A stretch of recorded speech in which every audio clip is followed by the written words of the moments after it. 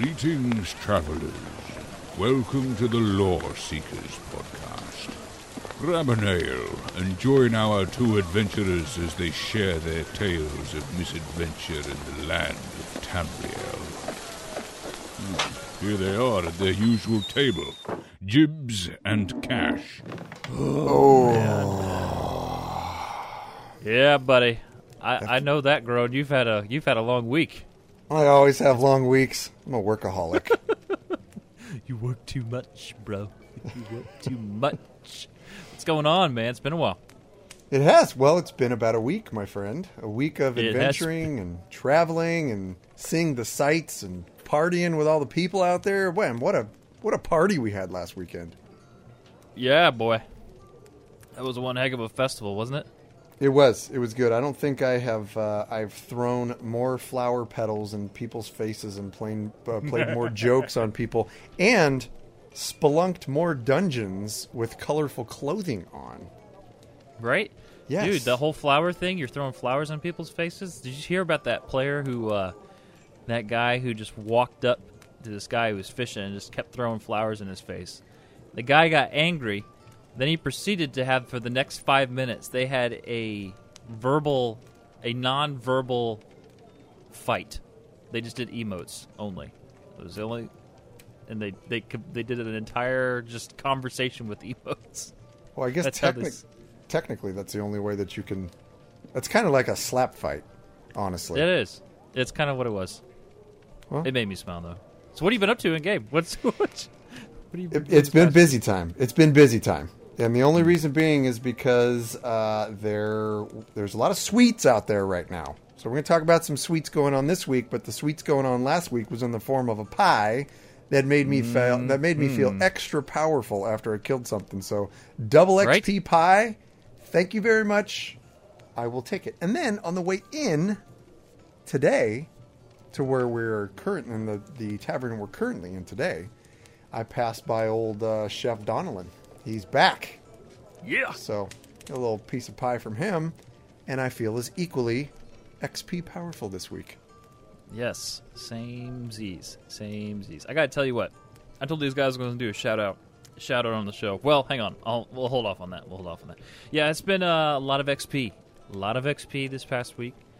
A lot going on. It was my first whole event with Tiso, so that was good. I enjoyed that. What can I get you, boys? Oh, I will go with I'm going to butcher this, so you have to forgive me. I'll give you a tip, though. It'll be okay. Hismer... Oh, I got it.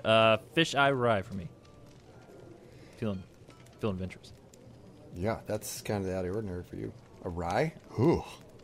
Sounds pretty terrible, but good luck with that. I'm going to get you something to wash it down. My dear, I would like a Bravil mead. And let's finish her off with 2 shots of cardiac arrest for Jibs and I. Have you ever had a cardiac arrest? No, but I hear they're delicious. Yes. So it's rice, lotus, coffee, and Brevez. So you put those together, and it will roundhouse punch you right in your face hole. So there's roundhouse. That. Yeah. Thank you, my dear. Coming right up. Sounds good. All right, listeners. Well, welcome back to the tavern. This is episode 6 of the Lore Seekers podcast. We're your hosts. I'm Jibs. We're joined by Cash. Nice to see you guys all. This has been a very busy month, actually. Oh, my God. Tons of traveling, tons of things out there to discover, many new events going on, and it makes Tamriel a very, very lively place, and it makes us very happy boys. Yeah, it's been so busy, and it's fun, these events, because, the Jesters Festival was my first official event after coming back to ESO all this time, and man, that was a lot of fun. I really, really enjoyed it. I loved how the NPCs were just so into it. Like, everyone was into it. It was, and the cool thing was, it was, like when you were doing that daily where you would grab the pig, you feed the pig or whatever, and it follows you. Well, the whole way you're bringing back Princess, I think that was her name, Princess, back to the Khajiit, and the townsfolk are cheering you on. Everyone's like, yeah. They're laughing, they're clapping. It's like everyone is in the mood for Jester's Festival. Like, it's not just whenever they do an event, it's not just you don't see it only in the conversations. Like, it's outside the conversations. So it's like the way the NPCs are acting, the way that people are talking. It was awesome. I really enjoyed it. Right, and everybody was doing it. I mean, every single day of that event. Because for myself, every character, every quest, every day, I finished them on all. I think I got 7 characters. All 7 of my characters finished it because I wanted to maximize the amount of stuff that I was able to get, and I pulled in some good loot. So if you're out there and you're looking for the loot on North American PC Server, I will be selling it in a couple of months when the prices go back up for them. So, most notably the Cameron, what's the name of that? It's the stamina buff food.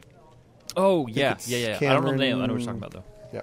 Anyway, so I got a few of those that I'm going to be throwing up on the market, so you can keep your eye out for those.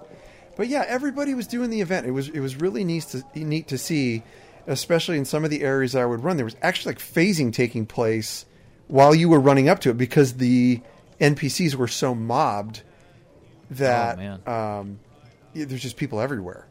So they they looked like they had to do some phasing things, which was totally fine. But man, I was just so impressed and so happy to see this many people running around doing an event and getting fat loots. It's awesome. Yeah, this game continues to really have put out this whole vibe, and the whole vibe of this game right now it's like Tesso.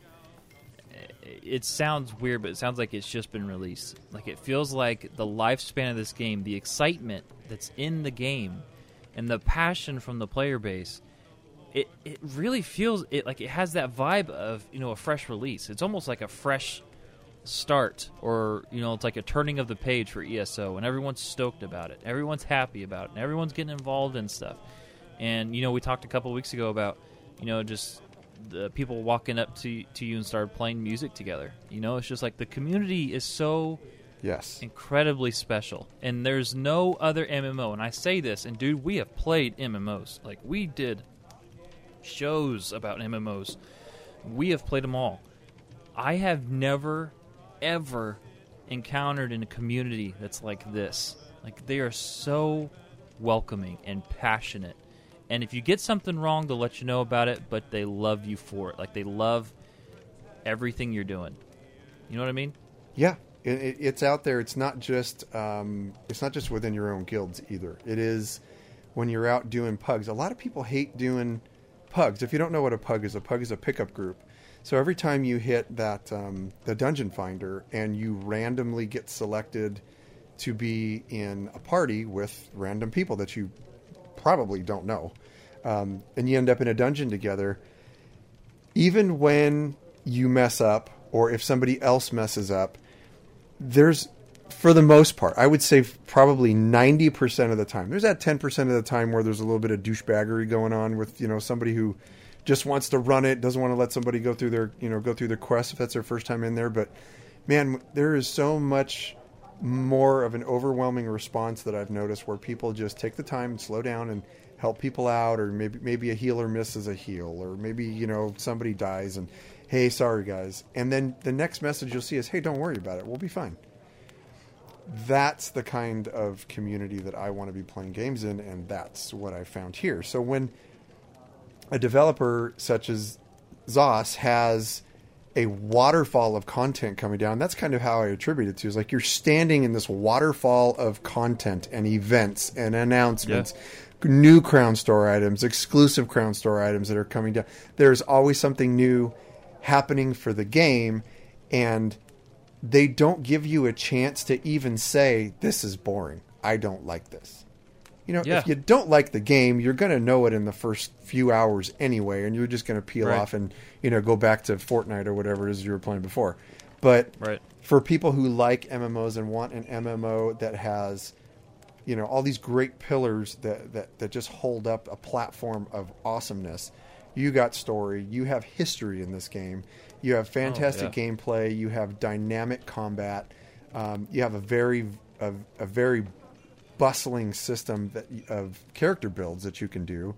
There's so many different things about this game that it brings people like you and I back to log in every single day. And then you add on top of all the content. It's like overwhelming. It like hits the overwhelm button. Oh, yeah, absolutely. It absolutely does. And it's so good. Like, you'll hear us say it a lot. And, we will call something if it's not right, or we think, hey, maybe this could be better. We'll suggest it, and we'll talk about it on the show. But my goodness, there's so much about this that is right. And I'm glad that the community is the way that it is, because you're absolutely right. There's so... Gosh, there's so, you will have those people in dungeons and pug groups. 10% of the time they're kind of jerks about stuff. But, man, I tell you what, there was this group. I finally ran Scalecaller the other day. Congrats. Total pug group. And let me tell you right now, that dungeon is legit. Yeah, it's fun. I mean, hats off.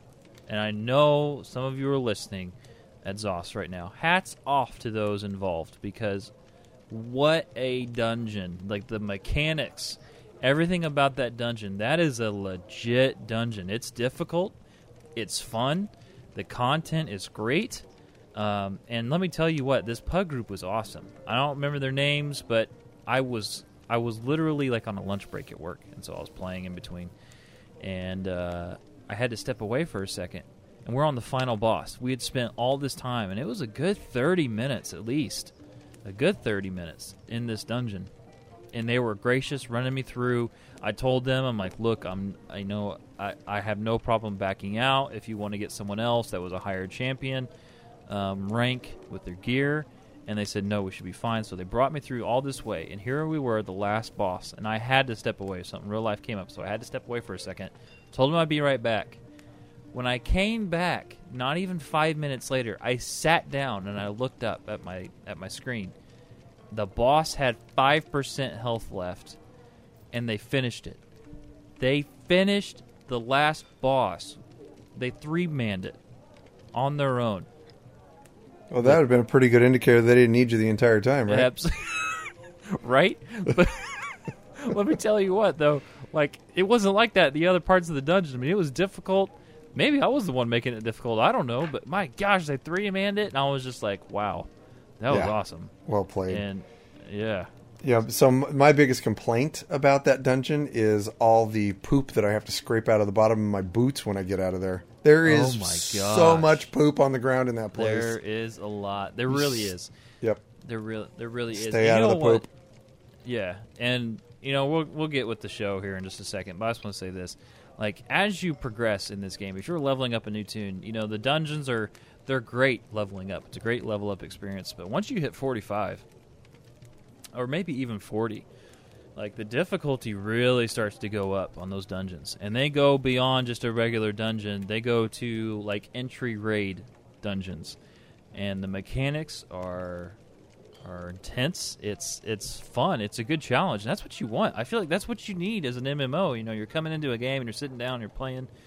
You want a good challenge. And even if it's normal, and we were playing normal, and I'm thinking, oh my gosh, I don't... you and I kind of talked about starting up a veteran dungeon group just to run stuff. And I'm thinking, like, oh, I can't imagine this on veteran. Yeah. I mean, right now, there's only certain stuff that we can run. And I've tried to, like, sneak into, hoping for a carry. It's a totally dirty trick. But you kind of sneak into a veteran dungeon, especially with Scalecaller, because there's a certain personality that I want out of there for my character. But I can't get into a veteran group on that because I'm CP like 450-ish, something around there, and I'm trying to level that up as much as you can. But if you try and get into some of the newer content on vet, you gotta be much higher than 452 CP. And I know it sounds like a daunting task because it takes a bit to get up to the 720 champion point level, but that's really what you kind of gotta be to do a lot of that content, unless you're getting a carry. If somebody's carrying you, then totally fine. But, right. So I haven't been able to finish Scalecaller on vet yet. My time will come. My time will come.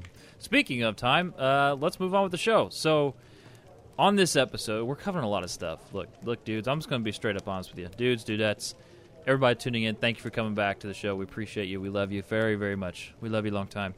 We got a lot of stuff, and I'll be honest up front, it's news because there's a lot of it, and then we've got lore. We're talking this week on the episode, we've got some details on Update 18. We got the anniversary event. We're going to detail for you a little bit, talk about our experience so far with it. We got the April Crown Store Showcase. We've got the big part of this was the press embargo. The NDA has been lifted for a lot of the first impressions on the Somerset expansion, and that includes, and we're going to go over all this, new changes to current systems, new armor set discussions, jewelry crafting details, itemization changes, Psijic skill line detailed. We're going to give you a few pro tips, and probably your favorite, and I'm looking forward to this as well, is the Psijic Order lore lesson. That's happening on this episode. So anyway, you guys can look forward to that. Hey, you two, give us some news. Oh, all right. Well, that guy wants some news. Let's give it to him. He's mean. He is mean. He's old. Maybe too. he might be drunk. He might be drunk, but I wouldn't really raise a hand because he's a Nord and he's got huge muscles. Big old muscles. Overrated. I'm afraid of that. Overrated. So anyway, real quick, honorable mention for the show. We're not going to cover it this week on the news, but we are going to put these in the show. We're kind of working on something special, so we'll see if we can kind of work on that. But anyway, they started a new Meet the Character series at ElderScrollsOnline.com. It was a great write-up. It talked about the Proxy Queen, Alwyn Arwe. It was fantastic. I nailed it. Yeah. But really, really good write-up. It kind of details the whole the letter from Queen Arwen sent to the Proxy Queen, basically telling her, hey, we're going to open up these borders. It was a really, really good read. Highly recommend you check it out. If you're into that, you're going to like it. But if you're into that. Yeah, we're into that.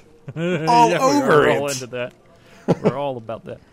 All about that. So they did put out an article, ElderScrollsOnline.com, Somerset and Update 18 preview. Now, a lot of this stuff is detailing the Somerset expansion, and we're going to hold off on talking about that until a little bit later in the show with the pre-PTS updates coming with Somerset. So, what we did learn from this article was Somerset will contain 6 new delves, 2 new public dungeons, and 6 world bosses.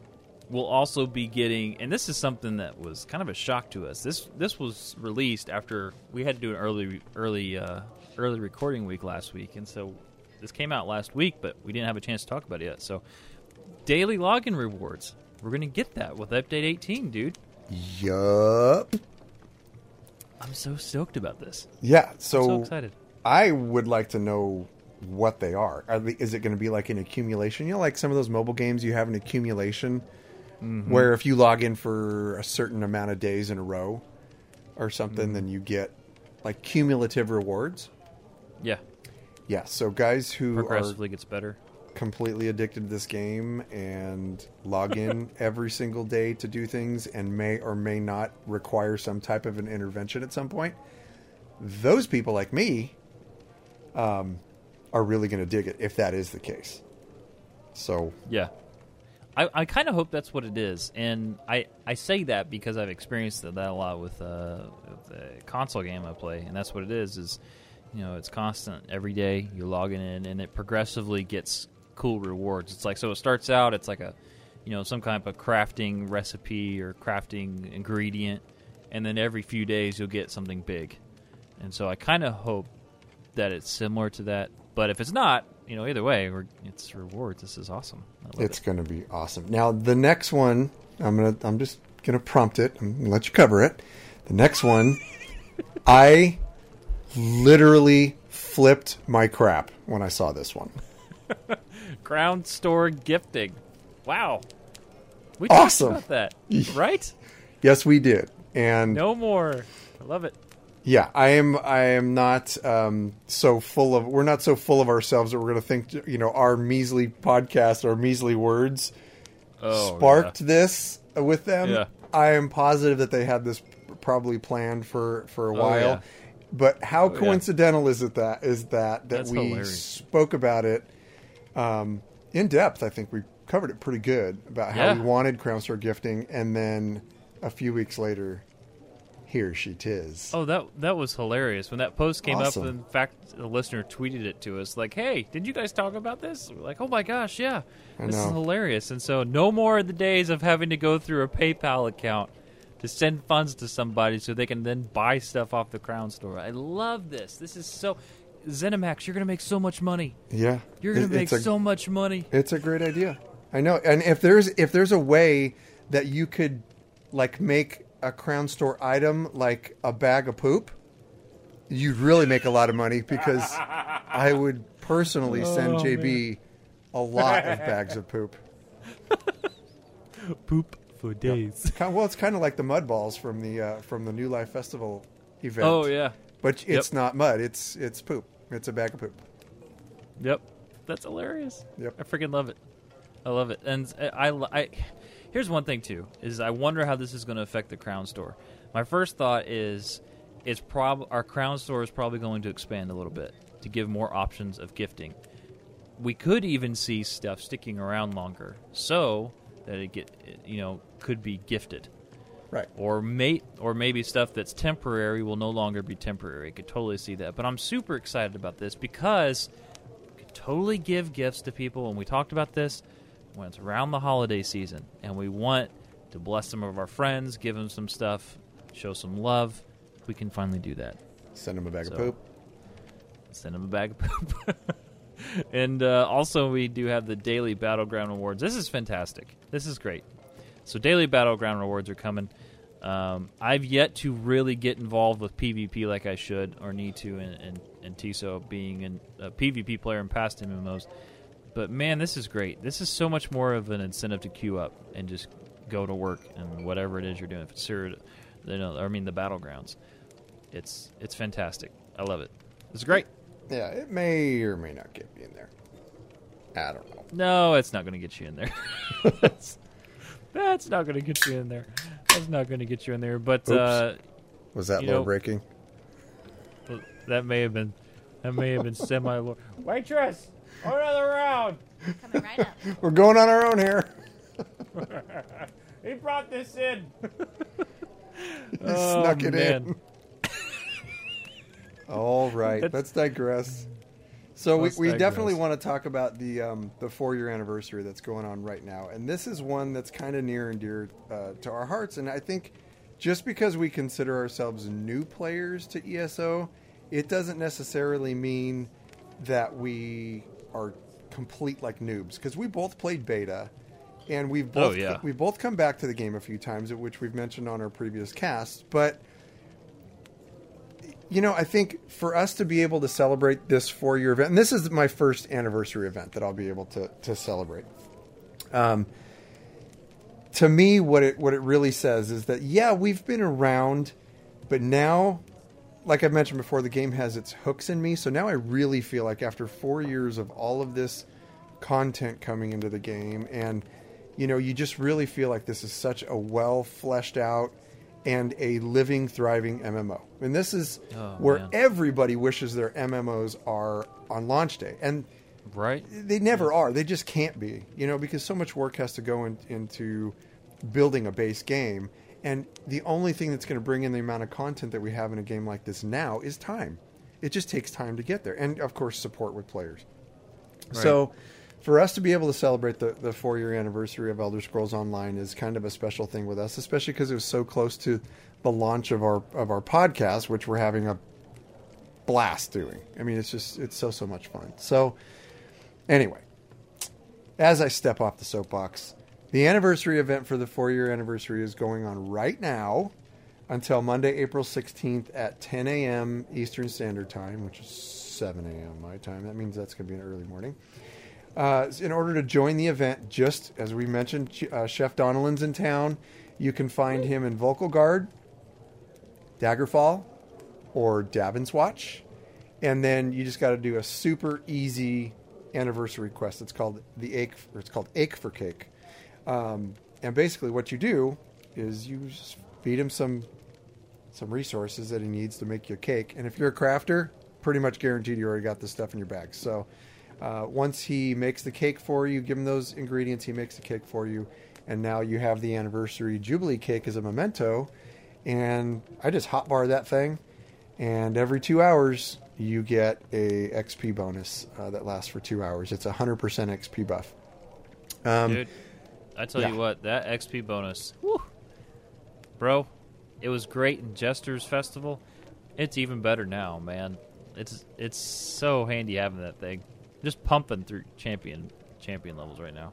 Right, It's and absolutely fantastic. things move quickly when you have that thing on. So I know we mentioned a couple of pro tips. The first pro tip we're going to mention today is the fact that XP buff will stack with other active XP bonuses. So Yes, I'm excited about that. So if you have the training trait, take advantage of that training trait on some of your gear if you're leveling a character, because trust me, it will load up your XP bonuses. And then if you have, say, from Crown Store items, if you have the Right. XP scrolls, those will also stack with this buff. So load yourself up, get yourself buffed out, and just go grind, or get yourself into some dungeons, and just get in a group of the dungeon and just over and over and over, especially that first one.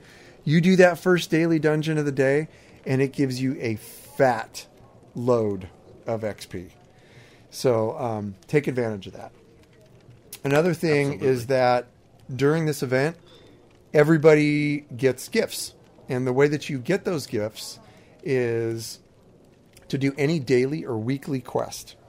So another little tip here, if you do crafting writs, every one of those crafting writs will net you one of those gifts. And crafting writs are usually pretty darn quick. If you're a user of add-ons, there's an add-on called Dogobon's with a D, Lazy Writ Creator or something, Writ Craft or something like that. Dogobon's Lazy Writ. Look that up, you'll find it.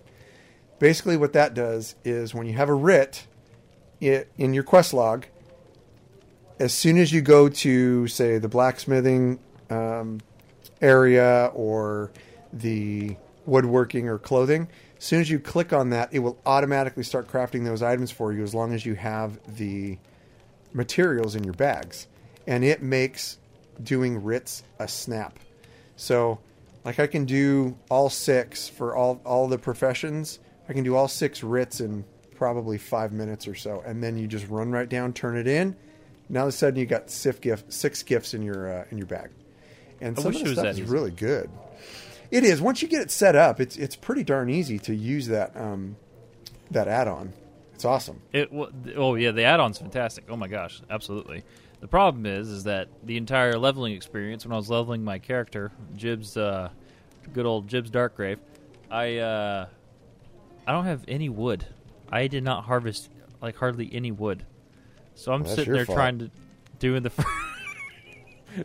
first set of crafting writs, and I don't have entry level just wood. I gotta chop any of it down. So I gotta go out there and run and get some beech wood, I believe is what it is. Yeah. So we'll go back to cast 1 or 2 on this one, Jibs. Don't pass anything up. You got to just pick everything up with that. With the endless crafting bag that you have for being subbed. Pick everything up, all crafting materials, and yeah, you move slower throughout the world. But what's a beautiful world if you don't stop and smell the flowers or pick them and shove them in your bag? Right? He's so right. Yeah, when you're leveling, and yeah, I'm right. When you're about cough up that my mead, I'm gonna spit my mead. Your mead there, the cardiac arrest setting in.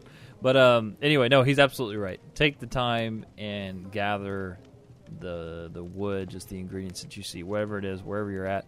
It's so worth it in game, because even if you don't use it now, you're totally going to be using it in game, and you're just helping yourself. Right. So these anniversary gift boxes, they contain a lot of really good stuff. Sometimes you get a dud, but for the most part, like last night when I started doing this, the gifts that I was opening, I had some really good return on what I was opening. So you're going to get different types of ore, ingredients for crafting, runes. You're going to get motif pages. I've got a bunch of those. Sometimes you get style items and rare crafting items like a Nirncrux. You can get some of that stuff. So just remember that the gift, you can't get gift boxes by completing infinitely repeatable quests, but any daily quest out there. So like Mages Guild quests, Undaunted quests, your pledges, Undaunted pledges, your Fighters Guild quests, things like that you can only do once a day, you can get one of these boxes for. And those quests don't usually take that long. So, Yeah, absolutely. and then there are some stuff that's pretty exclusive to these boxes. Some more rare rewards that you can get are like things that are only available in Vardenfell, some Horns of the Reach dungeon stuff, and then stuff only available in Clockwork City you'll be able to get in these. Very exciting point is that the Worm Cult style, which is awesome, that is exclusive from these. Right now you can only get those. No, I haven't gotten any Worm Cult stuff yet. I got the shield. That's about all. Nice. Hang on to it. So, anyway, if you're having a hard time figuring out what to use or where to find these quests, ESO added the Adventurer's Almanac to the game. Yes. So, and you can find it near Chef Donnellan. And what it is it will tell you. It'll tell you the quests that you will need to go, like their location, the type of activity they are, the requirement. So it'll be like recommended level and what recommended experience level you need to complete them.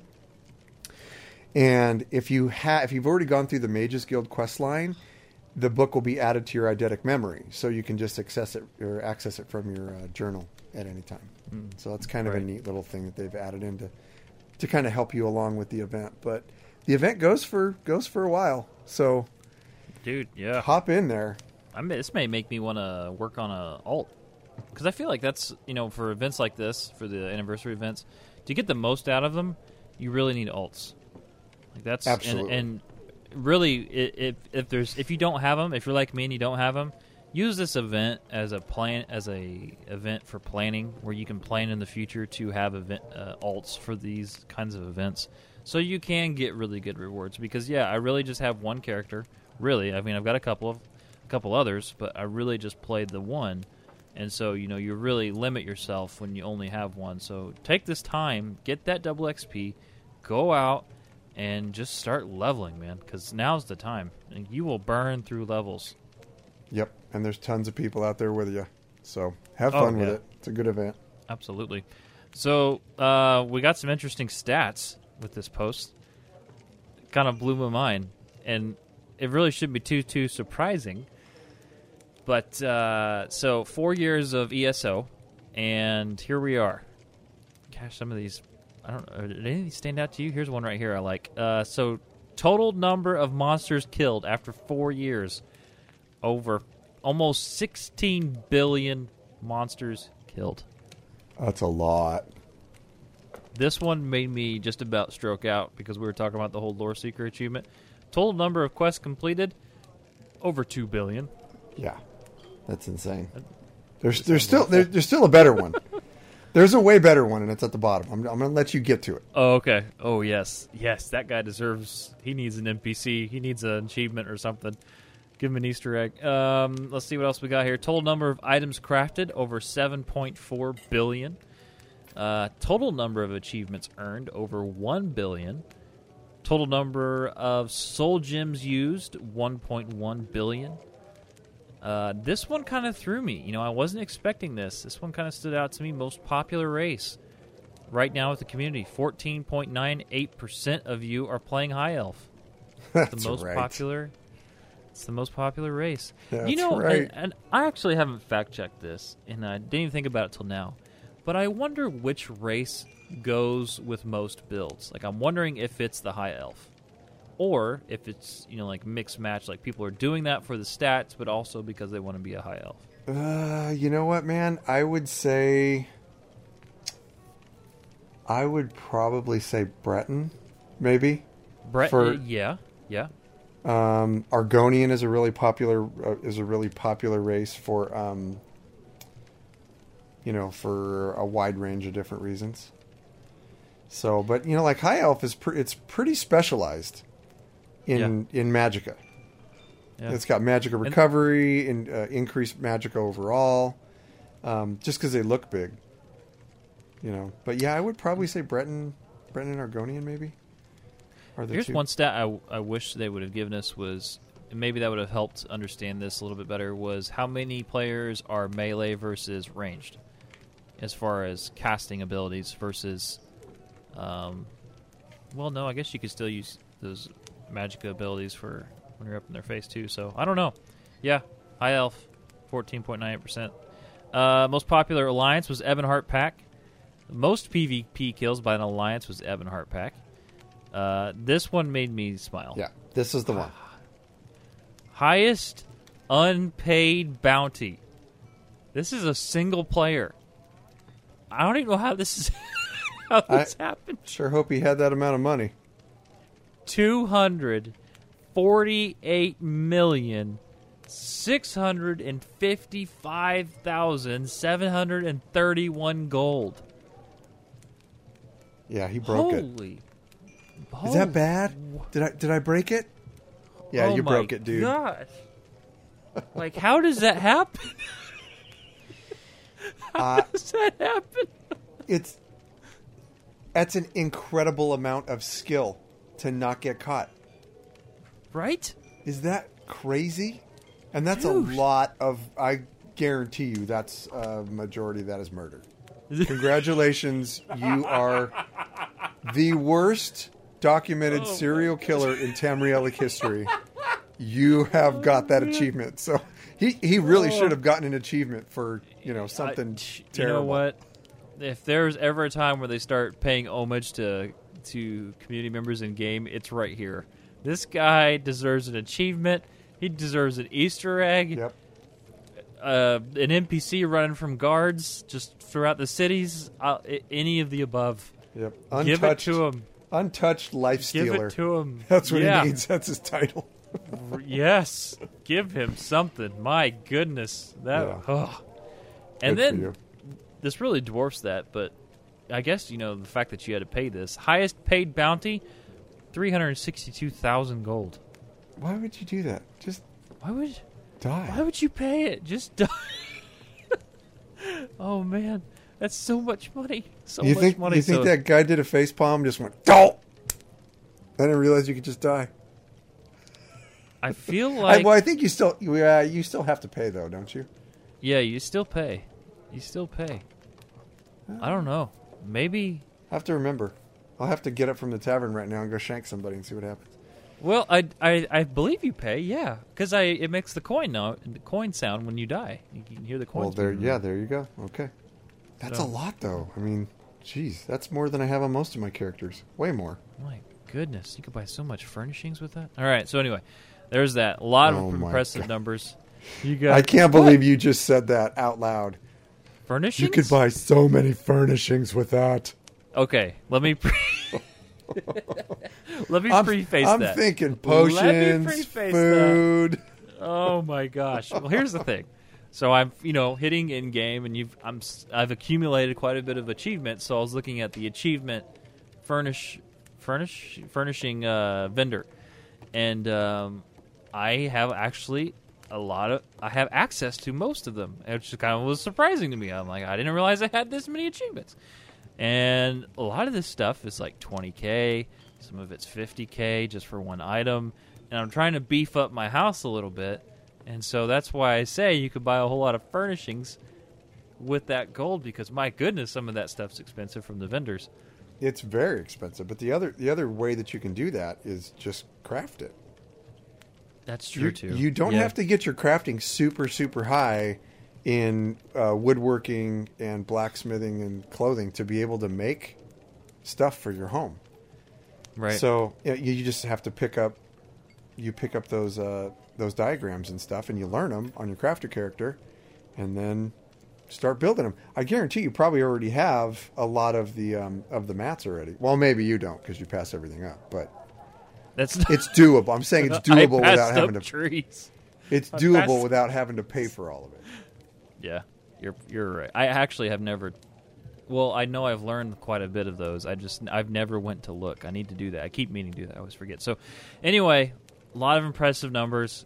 4 years of ESO. We love the game.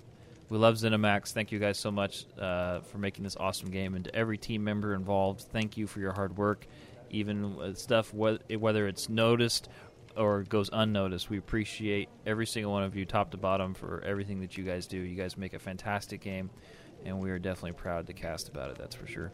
Ditto. But so we got another Crown Store showcase for April, Yeah. and so we're gonna check this dude out. Now, I am under strict orders not to make fun of one of these. We'll go over that in a second. But ZeniMax luck. put out an article for the April 2018 Crown Store items coming to the store. So we're going to go over these here. New Moons. This is for costumes. New Moons Cross Sash Robe. This is going to be available to us on the 19th. Your face. All right. Oh, your face. All right, so it says, quote, 2 dark moons mean bad luck, says designer Samsu the Sleek.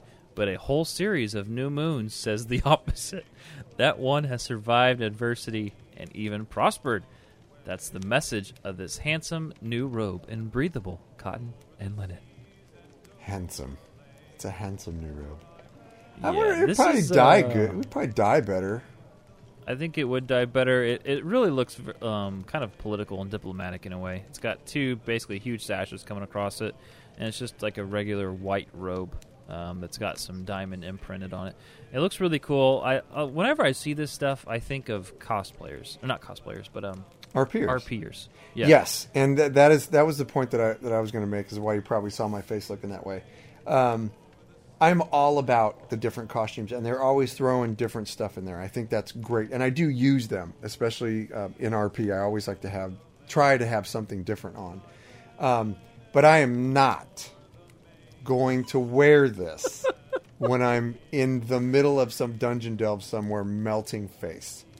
I just won't. This is a total RP piece and especially with Divine Conclave, with my RP guild. We do a lot of like diplomatic things. There's a lot of like a lot of divine stuff that we do in cathedrals, and we have a place that we call the Bastion, and so we get together and we have like very formal meetings. That would be perfect for one of those meetings. Yeah.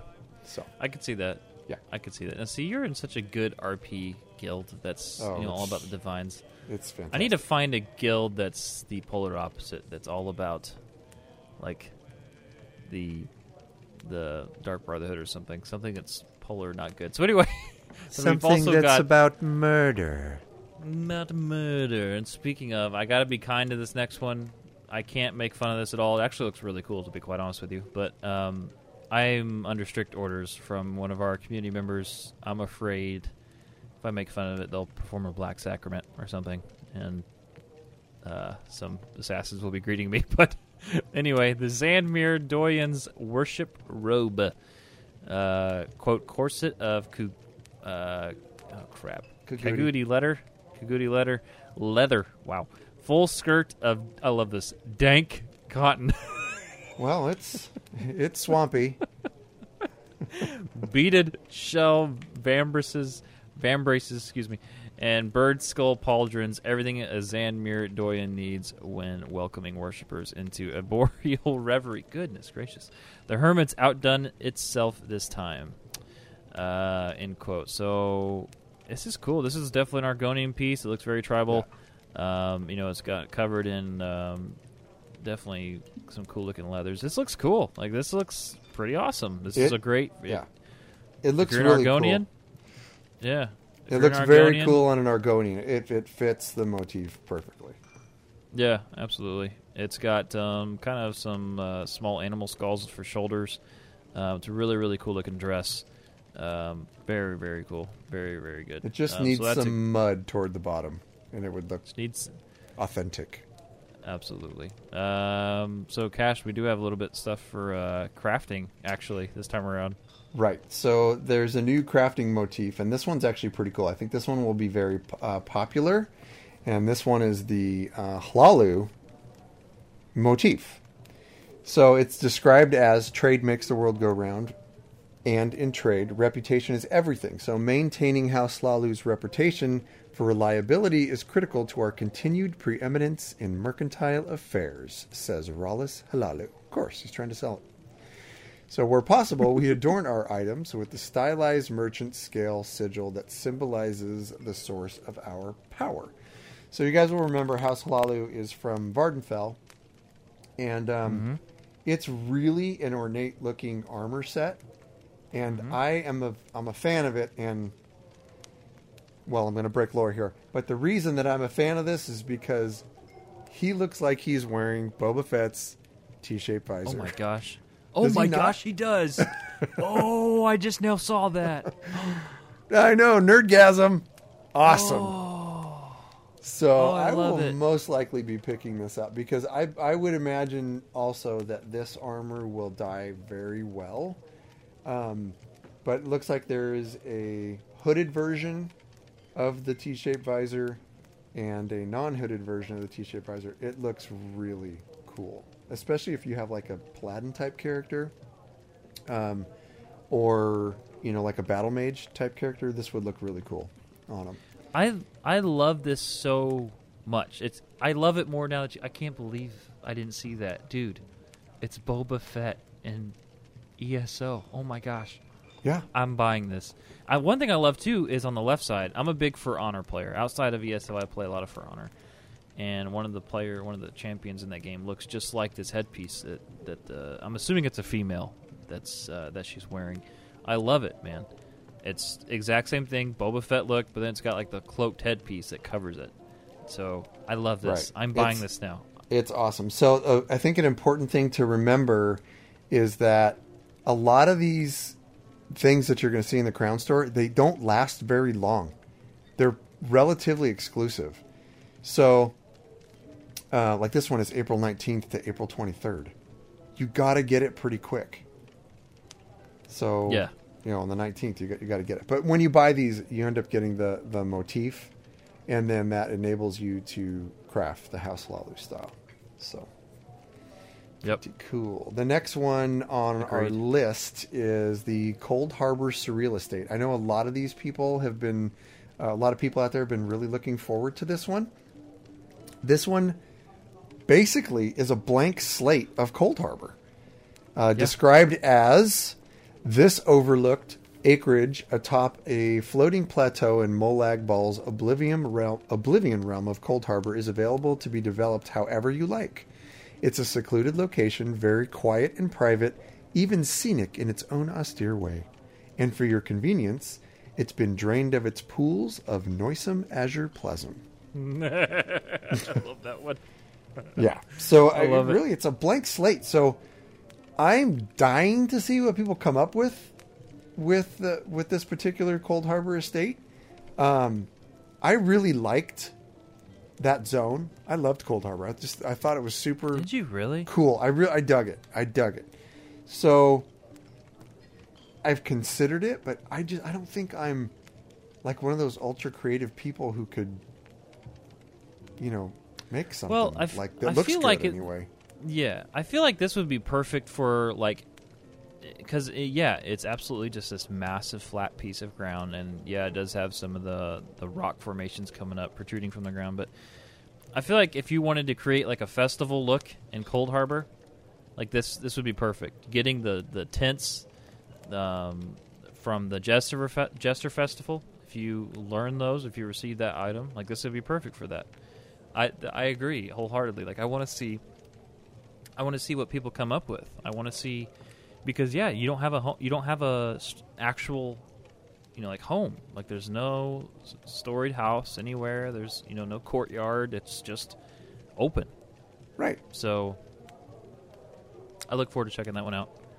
I dig it. Yeah, I like it. That one's interesting. I know there's going to be people in our guild that pick that one up. So, Yeah. like with me, I think it'd probably just be storage. Just store a bunch of stuff there.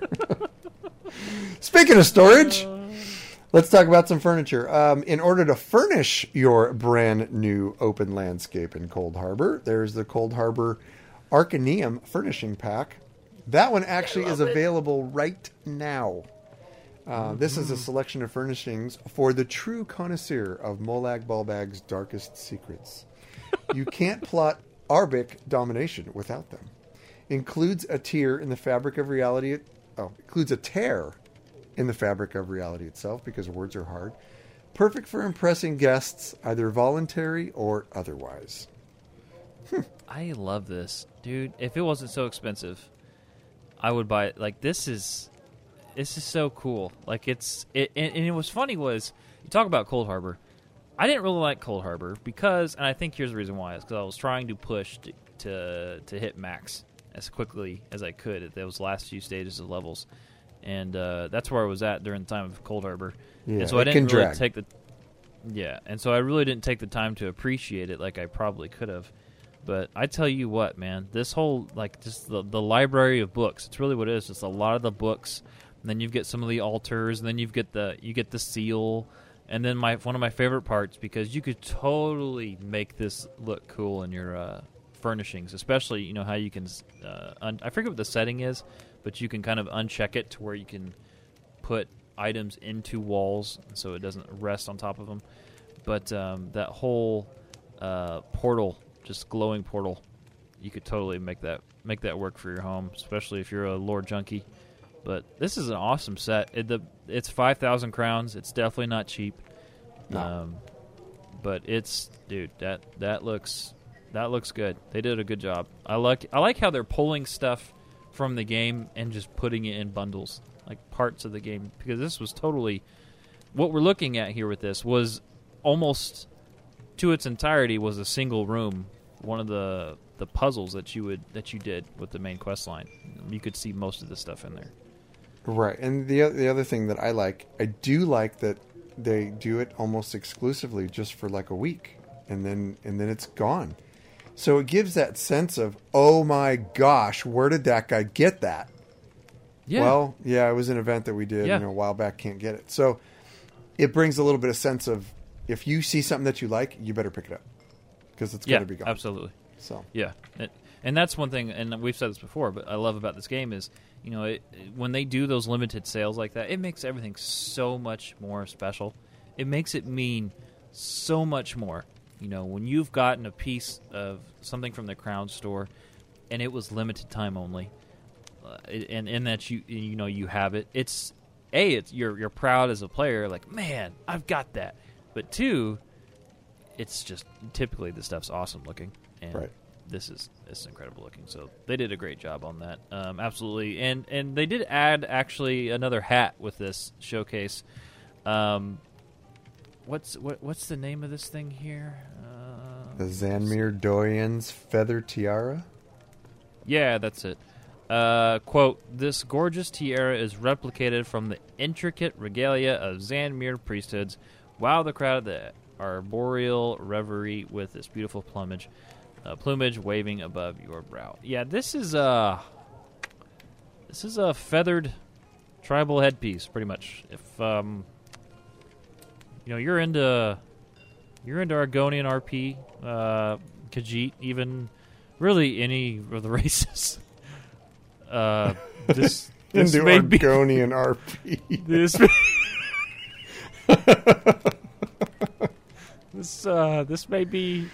This may be your thing. I'm just saying, but this could be your thing. Lots of feathers, very tiara looking. That's all I got to say about that. I think the most important things that we're going to be getting out of this showcase, there's actually a couple other cool stuff that I know Cash is going to talk about, but the mounts. The mounts are always good, and I love this first one. I know you're not a huge horse guy, but I dig this. True Ghost Horse. This is available from April 12th to the 16th. It says, quote, "Not a specter, not a zombie, not a horse of a spooky color. The true ghost horse is an actual haunting shade of a deceased mount, returned from beyond the equine grave. Bonus, no need to muck out its stall." No poop. I like it. That's a bonus. I like Yep. it, man. Yeah, It's cool. you know, it's a ghost horse. You can see through Yeah. it. It's, it's like a spirit, pretty much. This one looks like it would go good with, gosh, I forget what skill that is that we have on our Sorks, to where you can kind of go into a lightning form. Oh, That would yeah. look. You'd be like a blue glowy, pretty much. Yeah, That would be Yeah. pretty cool. that So, would be cool to look at. Yeah. Absolutely. for sure. Absolutely. I like this one, and then particularly this next one's my favorite, and I'm going to try my best not to splurge, but I think this could happen. I really like this a lot. I Yeah, like it this a one's lot. cool. Ashen Fang Lair Corsair. Sometimes when necromancers reanimate a creature, they overdo it and imbue the undead entity with excess of dark conjurization. In the case of the Ashen Corsair, this residue of mystical power manifests as a cloud of grave dust and ash. Probably Mana Marco. He's probably the one that jacked this poor horse up. This dude's had a bad day. He's had a bad day. Thanks, Mana Marco. You worm.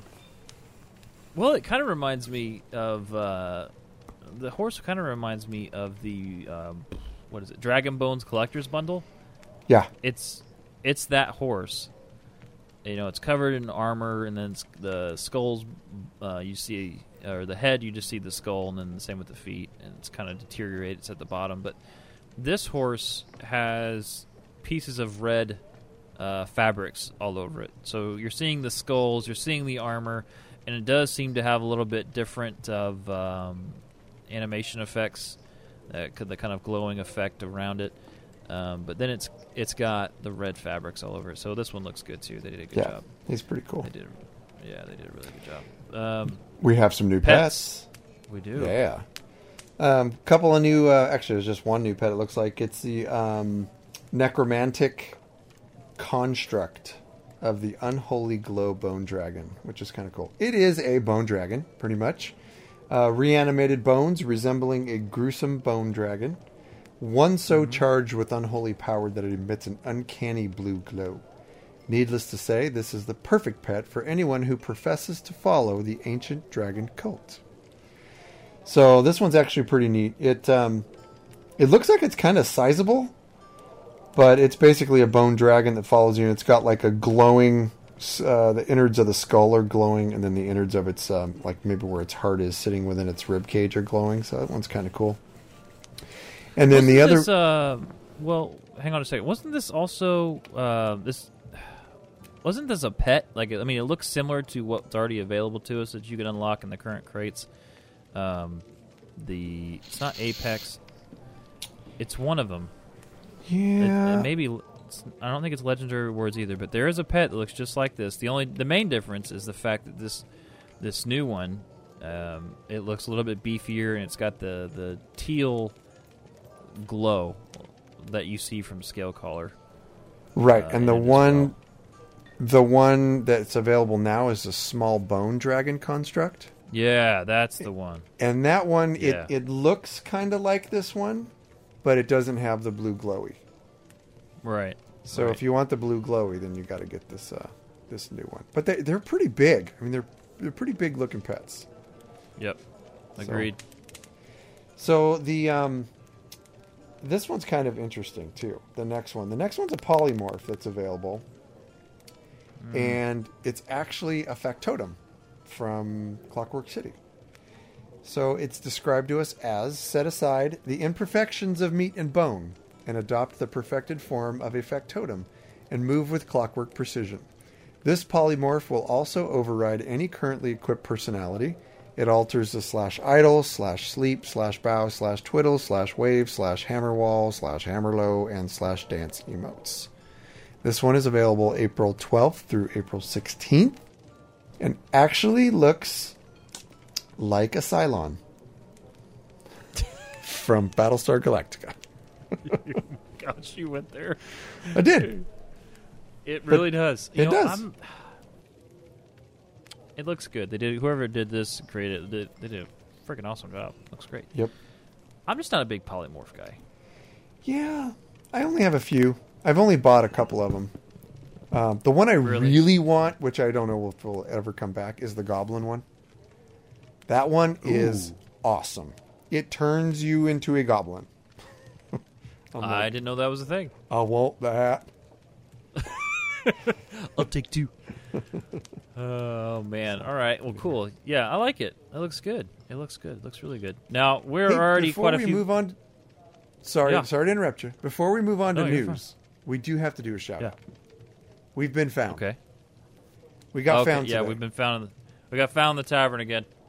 We did, which is happened. awesome. We're sitting... We're hanging out in Rosie Lion. We're sitting at Rosie Lion, and the reason we're sitting at Rosie Lion is because we're going to talk a little bit about griffins coming up later, and I'll tell you why a little later, why we're in Daggerfall. But anyway, Deplavar 06, Deplavar 06. Congratulations! Thank you for finding us. Thank you for tweeting it out onto our Twitter. Yeah, And, there's your shadow. yeah, it was cool. I think we danced with her for about 10 minutes. There was lots of dancing, and then there was drinking. There was dancing Lots and and lots of drinking. meads. So anyway, Deplavar 06. Congratulations, and thanks for looking. There you go. All right, so the main part about the show, and I knew this was kind of going to be a long show, especially with all the news. We haven't even gotten to our lore lesson yet. But this is the main part of the news section for today. So for those of you who don't know, there was a group that was invited out to ZeniMax, and they were able to do some playthroughs of the Somerset content. And they did a whole lot of discussions. They had kind of just some one-on-one sessions with the developers in smaller groups, and they went over a whole lot of the new content. And a lot of these people who went were people who do builds or people who really break the game down in a numbers sense. And so they really, really understand a lot of the mechanics in a really, really deep way. And so they were able to offer a lot of good feedback. And so we're kind of going to go over this. Now, everything that we're going to talk about, none of this is spoiler. And none of this is a spoiler. This is all, we're talking mechanics, stuff we can look forward to, stuff that you can get involved with in Somerset. Okay. And all this stuff will be posted at the loreseekerspodcast.com episode page for episode 6. You can read all this there. You can click on everything there and see for yourself what it is we're actually talking about in the show. But so we're just going to get started here. This first piece comes to us from the YouTuber Shimmer. She did a great job. Somerset Isles details from playtest event. Now, she talked a little bit. There's quite a bit that she talked about that we're going to talk about here in just a second.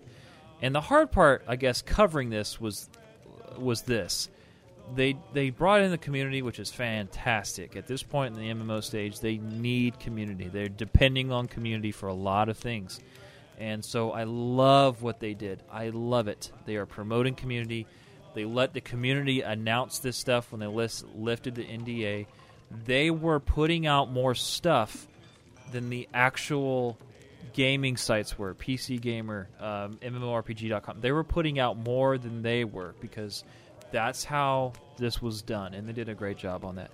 The only problem about this is when you're trying to get all the information together, what you're getting is, when we're trying to pull all this together for you, you're getting just bits and pieces of what people remember. So it's coming from different sources, and it's hard to put all this together. So you're probably going to hear us say things that you haven't heard, and we will probably not say things that you have heard. So we may miss some things, but we did our very, very best to get all this put together for you guys. So Shimmer did a great video, and she talked about Abyssal Geysers. It's the new event, the group event coming in Somerset. And we mentioned it before. It's pretty much Somerset's version of Dolmen's, the Dark Anchors that drop. We learned that they are soloable, and I don't know if Dolmen's do this either. I've never actually even thought about it. But the difficulty scales with these geysers. So the more people, the harder they get. Do Dolmen's do that? I don't think they do. I think they're just scaled off of your level. Yeah, I've never I've never even thought of that. I don't think they do either. So No. that's really one cool thing with geysers. So, the more people, the harder the difficulty. I look forward to seeing how difficult that actually gets. And we do know that these geysers are basically group content that you can find throughout Somerset, or even soloable, like we just said. So there's that. The next bit here was the new armor sets that are available. Now, she didn't write all this down. There was a lot. I mean, guys, and you're going to see what we're talking about. There was a lot of stuff. But she tested one. And I just want to run this by you. This armor set gave a 5-item set bonus that turned all of your damage abilities into not only damage, but they would also deal AoE heals to the target. Which is, to your, friendlies. I'm like, So- wait a minute, to the target? So you're going to punch him in Yeah. the face and then you're going to caress him? I'm really sorry about that. It's gonna be the longest fight ever. But no, you're spamming. This is great. If this is really a thing, and mind you, this is all PTS, and what that means is player test server. So they're gonna run this through. This is before the final build for Somerset. So all this is subject to change. Okay, just imagine that as a Sork, where we depend so heavily on AOE damage with our builds. You're healing your companions while you're pretty much the tank while you're dealing down your AOE damage. Yeah. You would be... Now, some of the bonuses to 5-item sets now do give bonuses to healing and stuff like that, but I don't know any that actually, unless you're a healer or it's a healing set, you might be able to give a certain percentage back or something to a couple of people around you. But an AoE that heals everybody, I don't think I've seen that yet as a bonus for a 5-item set.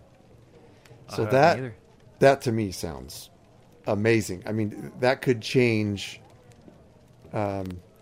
trials. You have 1 or 2 people that are running the set.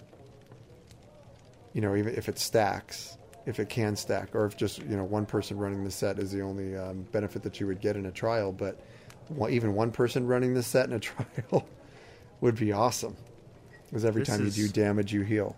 So I feel like I don't know if we don't know the percentage of healing. If it's up to 30% of the damage dealt. Oh. But I mean, significant. This is pretty significant. No matter how you look at it, this is, unless it's 5% of the damage dealt. Shoot, it's still a heal. Yeah. So I look forward to seeing where this goes. Heck yeah. And so that was from Shimmer. Now this next bit, we ended up just going over to Allcast. He did a good job kind of putting all this together, and it worked out great for us because a lot of it was in a format that we could really use quickly and efficiently for you guys. So this first part here, really talking about some changes to some of the systems, and this one is huge. This is huge for all of us who use two-handed weapons.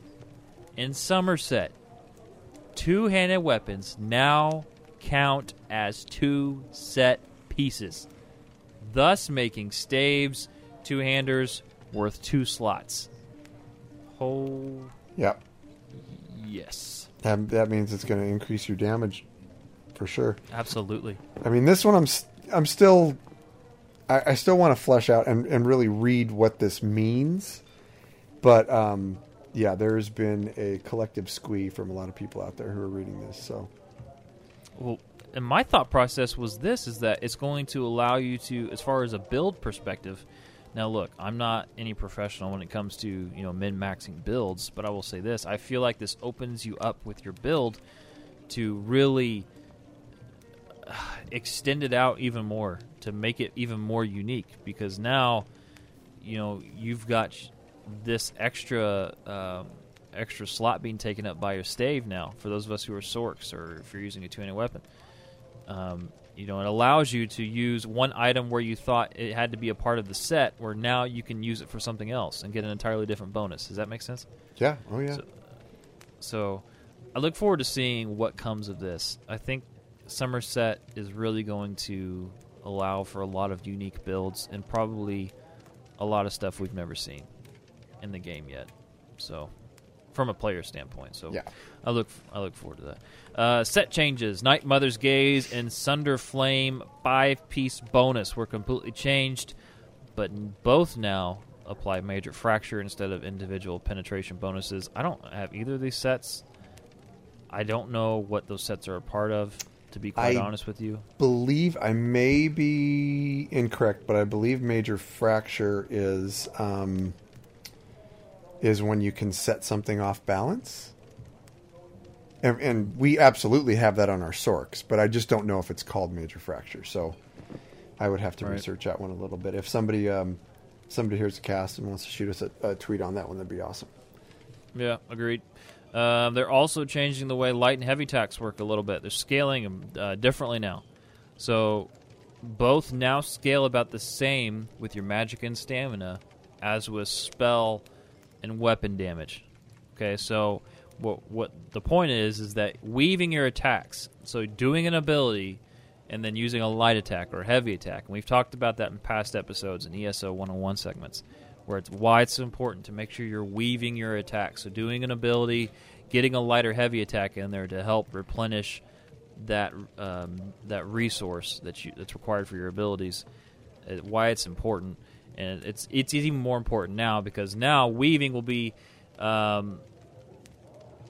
it'll be the overall damage of both light and heavy attacks are getting increased. So it's important to make sure that you're using your abilities, but you're also weaving in light and heavies because they're going to be getting more damage. That's jewelry awesome. crafting. I'm super stoked on that because I use light and heavy attacks like crazy.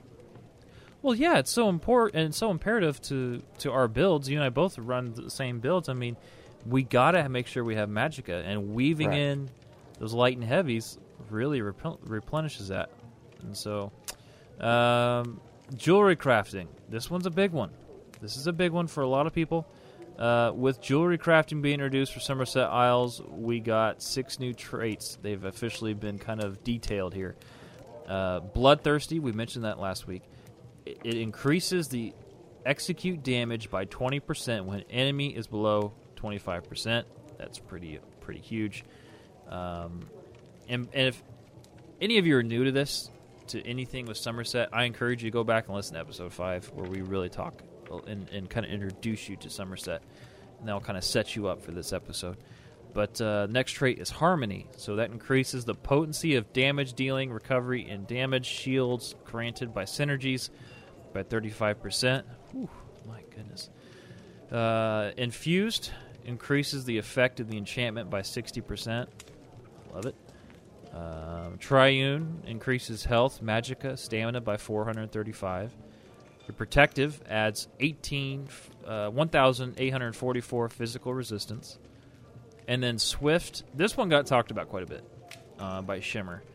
Increased movement speed by 10%. So there were people that were using this whole, they were using Swift, and then they were using, I believe, other buffs as well as their character that were literally allowing them just to fly across the map. Like they were going so fast.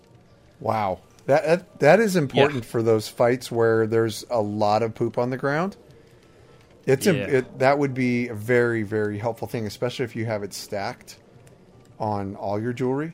You know, imagine getting a 30% increase in your movement speed. Yeah. And that's huge. That's just, dude. And absolutely. I actually have an update on Major Fracture. Okay. Major Fracture is a large decrease to the target's physical resistance. Oh, okay. Yeah. The wench came by with another beer for us, and I asked her, and she told me. She whispered it in my ear. Yar! Give me another round. But so there's that with the jewelry crafting. Obviously, this is going to be a big game changer as well, and we're all super stoked and look forward to checking it out. But this is another thing. Crafted jewelry is sellable, so everyone can have access to this stuff. Dropped jewelry needs to be retraded in a transmute station. To research the traits, you need to own Somerset Isles chapter. So if you're wanting to get involved with jewelry crafting, and there's a lot of people that have issue with this. I personally don't mind it so much because, I want to have these updates in my game, so I have no problem paying the money for it. But there's a lot of people who are, they're kind of up in arms about jewelry crafting being behind a paywall. Doesn't bother me as much, but anyway, there's that as well.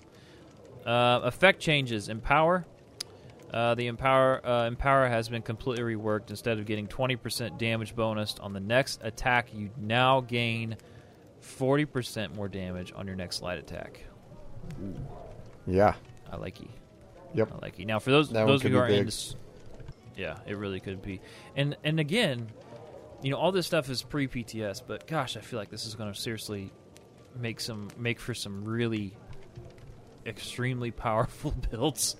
So for those of you who aren't into the number crunching so much, here's something exciting for you. The Psijic Order skill line has officially been detailed up to this point before they go over a fiction pass on everything.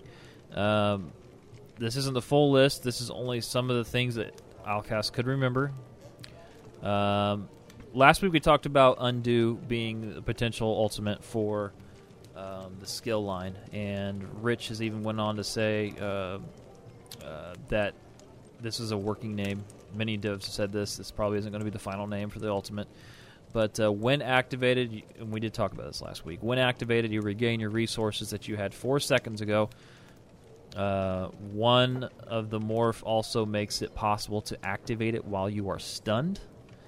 That sounds pretty awesome. Next ability is Meditate. Yes. And by the way, for Undo, it pretty much takes you back 4 seconds to wherever you were. So the animation they talked about, it's really cool looking. You literally just rubber band. You rewind to where you were with the health, the magicka, the stamina that you had 4 seconds ago. So, if you know that the boss is coming with a big fat hit, right? You know what I mean, and you're not quite ready for it. You hit that button. It rewinds you 4 seconds and gives you an opportunity to maybe switch a bar and put on and activate a shield. If you know an ability's coming, you drop your ult, go back 4 seconds, switch. Yeah, absolutely.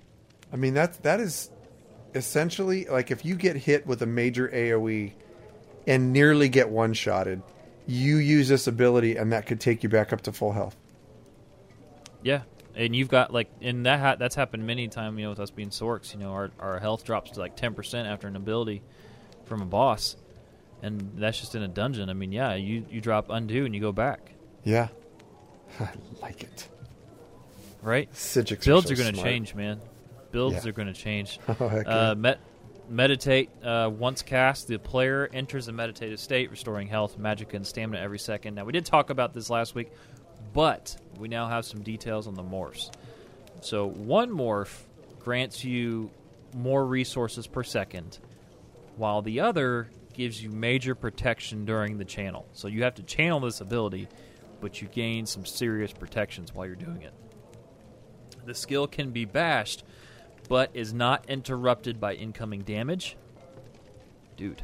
Yeah, that's a pretty powerful skill. Yeah, you can't move while you're channeling. Well, that's kind of to be expected, but the fact I might be rolling a Sork with nothing but these abilities. Dude, I'm these serious. Are great. I know we talked earlier in the day. I want to make a Sork that is an Altmer for Somerset that does just these new abilities. I love this. This is so cool. Time stop. So, again, we did kind of mention this last week, but we do have some more details here. Player selects an 8-meter radius.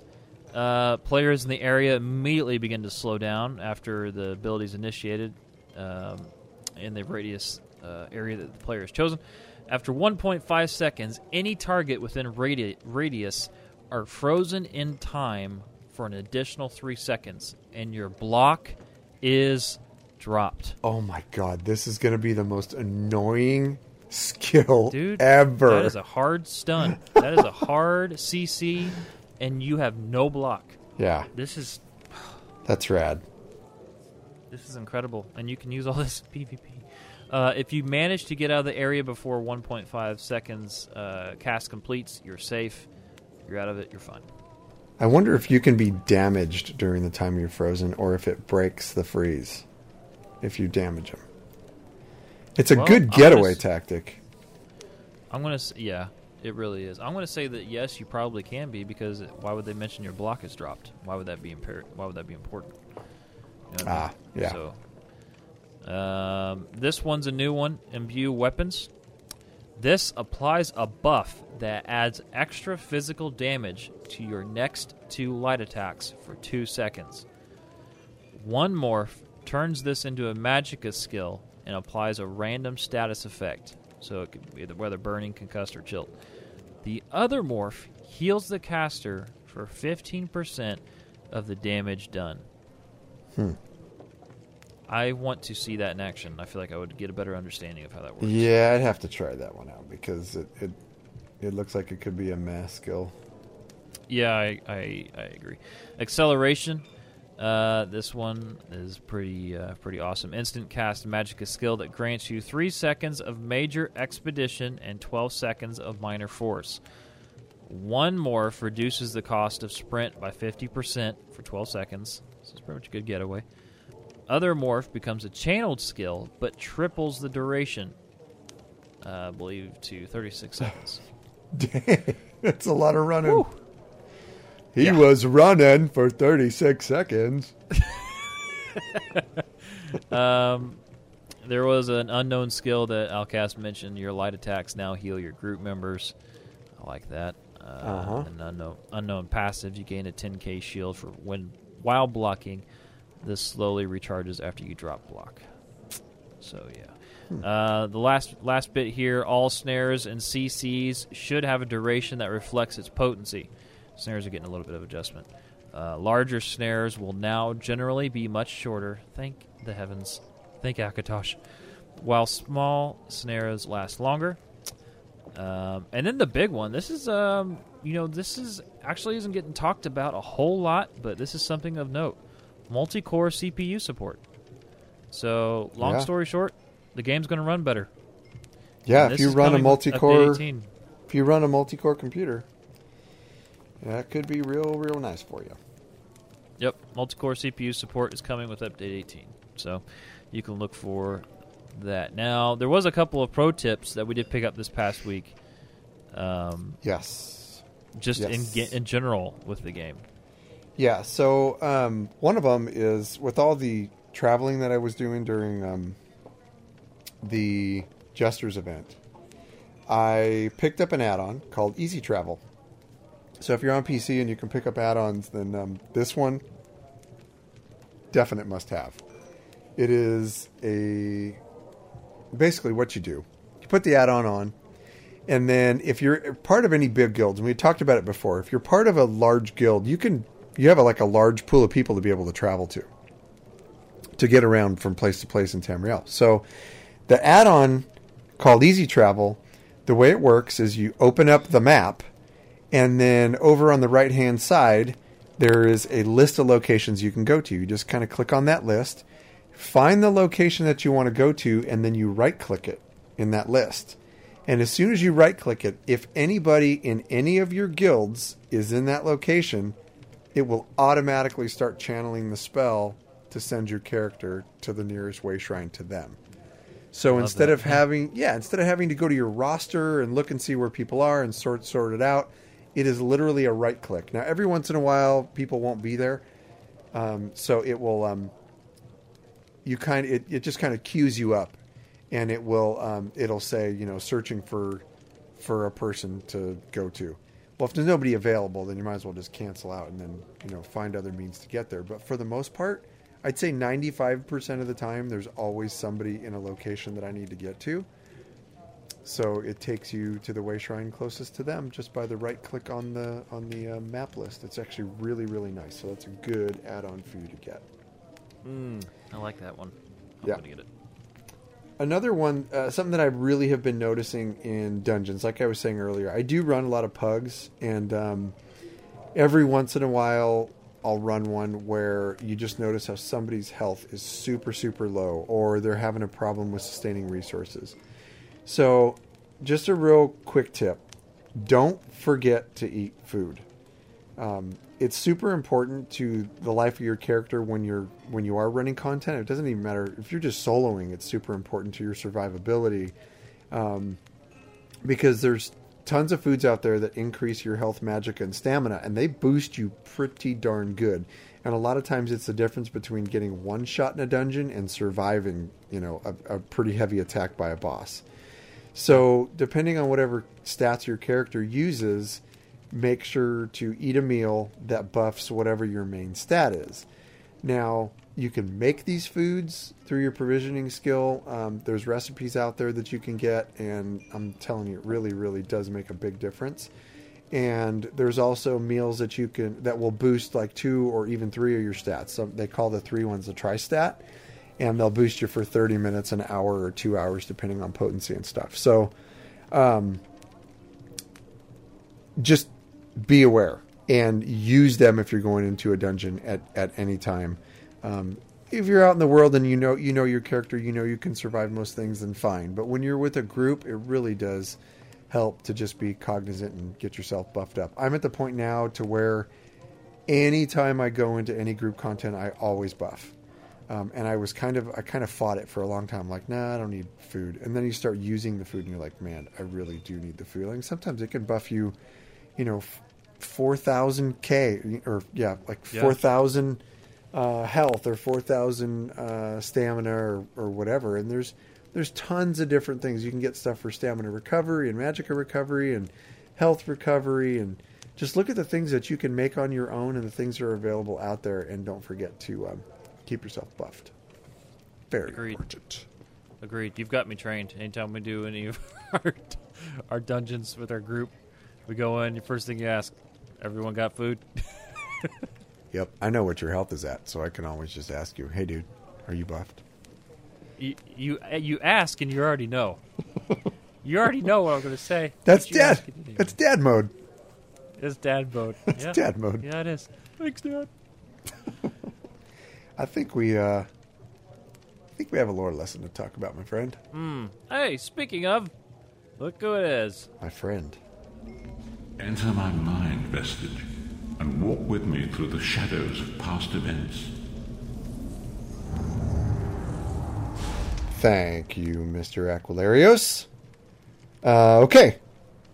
Let's talk a little bit about one of the hottest topics that's going on right now, and we just kind of alluded to some of the skill lines, is the Psijic Order. Yeah, I kind of dove in head first on this topic because I'm very interested. I think there's a lot of inquiring minds about the things that are going on with Psijic Order, and let's talk about it. A lot of it kind of alludes back to the things that we already talked about with the Altmer, but now we're really going to just kind of... We're not even going to check the water. We're just going to dive straight in. That's what I'm saying. Yep. So, okay. So anyway, the Psijic Order is an ancient order believed to have originated on Somerset, actually on the Somerset Islands, specifically the island of Artaeum during the First Era. So they were said to be the order responsible for mysticism in Tamriel, and from the existence of the Psijic Order, the Magus Guild would later be formed by none other than Vanus Galarian in the Second Era of the year 230. Vanus Galarian is certainly in ESO right now. You can run around with him. He's kind of snooty, but otherwise pretty awesome. Pretty big character. But Yeah, he really is. So where did the Psijic Order come from? The Psijic Order, basically what happened was when the Altmer left Aldmeris and settled on Somerset Island, there was a movement within the culture of the settlers to kind of change the way that they worshipped. Typically in Altmer society, they worshipped several different entities. Well, instead of worshipping the ancestors like they always had, a lot of the Altmer began to worship just a few of the ancestors chosen by the elite of Aldmeri society. So these few ended up being like Ariel was one, Trinimac was one, Cerebane was one, Finister was one, and there were some others, but they were these few that they began to worship were said to have become gods and kind of became the cornerstone of Aldmeri worship. Well, that didn't sit too well with some of the more traditional Altmer. So Right. a lot of those elders who referred to themselves as the Psijics disagreed with where this trend of religion was headed. Now, these Psijics chose to honor what was known as the old ways. So they basically used the mystical powers that they had, and they settled on the island of Artaeum, away from what they called, like, quote unquote, the corruption of their society. So they'd had it. They were done. They wanted to just get away from everything, which is interesting because the Psijics, even though they had split from society, they were still, like, very highly respected. So they would often travel to the main island of Somerset to counsel the royalty and kind of lend them advice from time to time, because a lot of the wisdom from the original councils disappeared because they went with the Psijics. They just didn't agree with the route they were taking for worshiping religion. Right. So I thought that was kind of interesting. I agree. So the very first recorded mention of the actual Psijic order on Artaeum came from a Breton sage by the name of Vornay.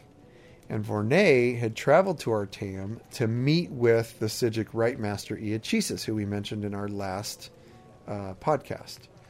So Vornay, really what he was doing was he was just documenting what he found on the Psijics, and he described the Psijics as the teachers of the Elder Way, or the Old Way. But that was really the first recorded mention of them in Tamrielic history. So this Old Way, or Elder Way, it became like a philosophy of meditation and study in the area of mysticism. And when you look at the skills that Zos is releasing with the Psijic line, a lot of them, you can find a lot of parallels in what the lore is. So it's really kind of neat. Yeah, But absolutely. So this Elder Way was it was really like this basic area of study, and it became mysticism. We're going to talk about mysticism here pretty quick. Right. So these Psijics were also believed to have maintained a portal in Oblivion called the Dreaming Cave. Now, if this is on the island, I'm going to freaking flip out. If the Dreaming Cave is there, or any quest or anything that alludes to the Dreaming Cave, because it's pretty cool. So this portal in this cave was used by Sothasil, who, if you played through Morrowind, you'll understand, or Clockwork City, you'll understand who Sothasil is. He's one of the living gods from Morrowind. Sothasil, who is rumored to have been a member of the Psijic Order, used this Dreaming Cave, the portal in this Dreaming Cave, to meet with Daedric princes. So I was like, that is cool. Everything ties to... See, the hip bone's connected to the leg bone. I love it. I love it. So let's talk about mysticism. So what is mysticism? And I think I mentioned on the last cast too, I just mentioned a few minutes ago, I want to build a sorcerer around this Psijic line. Like Yes. A mystic. Absolutely. I really want to build a mystic sorcerer. So learning some about this, and we're going to talk about some of the spells, and some of the spells are going to be different from what we're going to see in ESO, but some of these are traditionally what you've seen in the other games and what's in the lore of what mysticism spells are. But anyway, Right. mysticism, what is it? So this is the main project or product of the Psijic Order. It's one of the 6 colleges of magic on Tamriel. Not typically taught, but it is obviously well known from the Psijics. But it is probably the most least understood. Yes. And the reason being is this, because it is often described as a mage's ability to alter the nature of magic itself, manipulating magical forces and boundaries to bypass the structures and limitations of the physical world.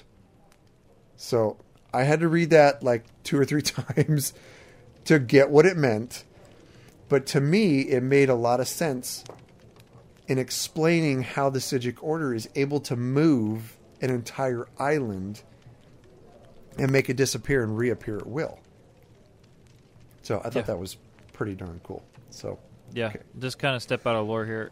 If you kind of want to see this used in Hollywood, this whole mysticism line totally harkens back to Doctor Strange.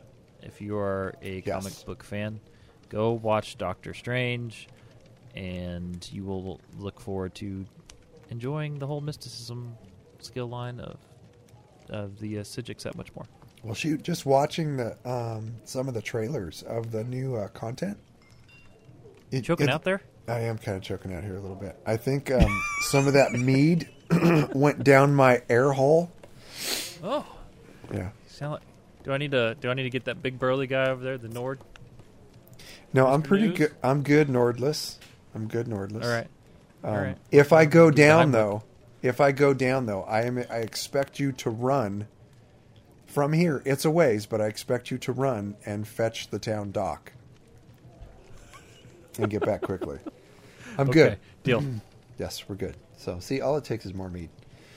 Okay, so I digress.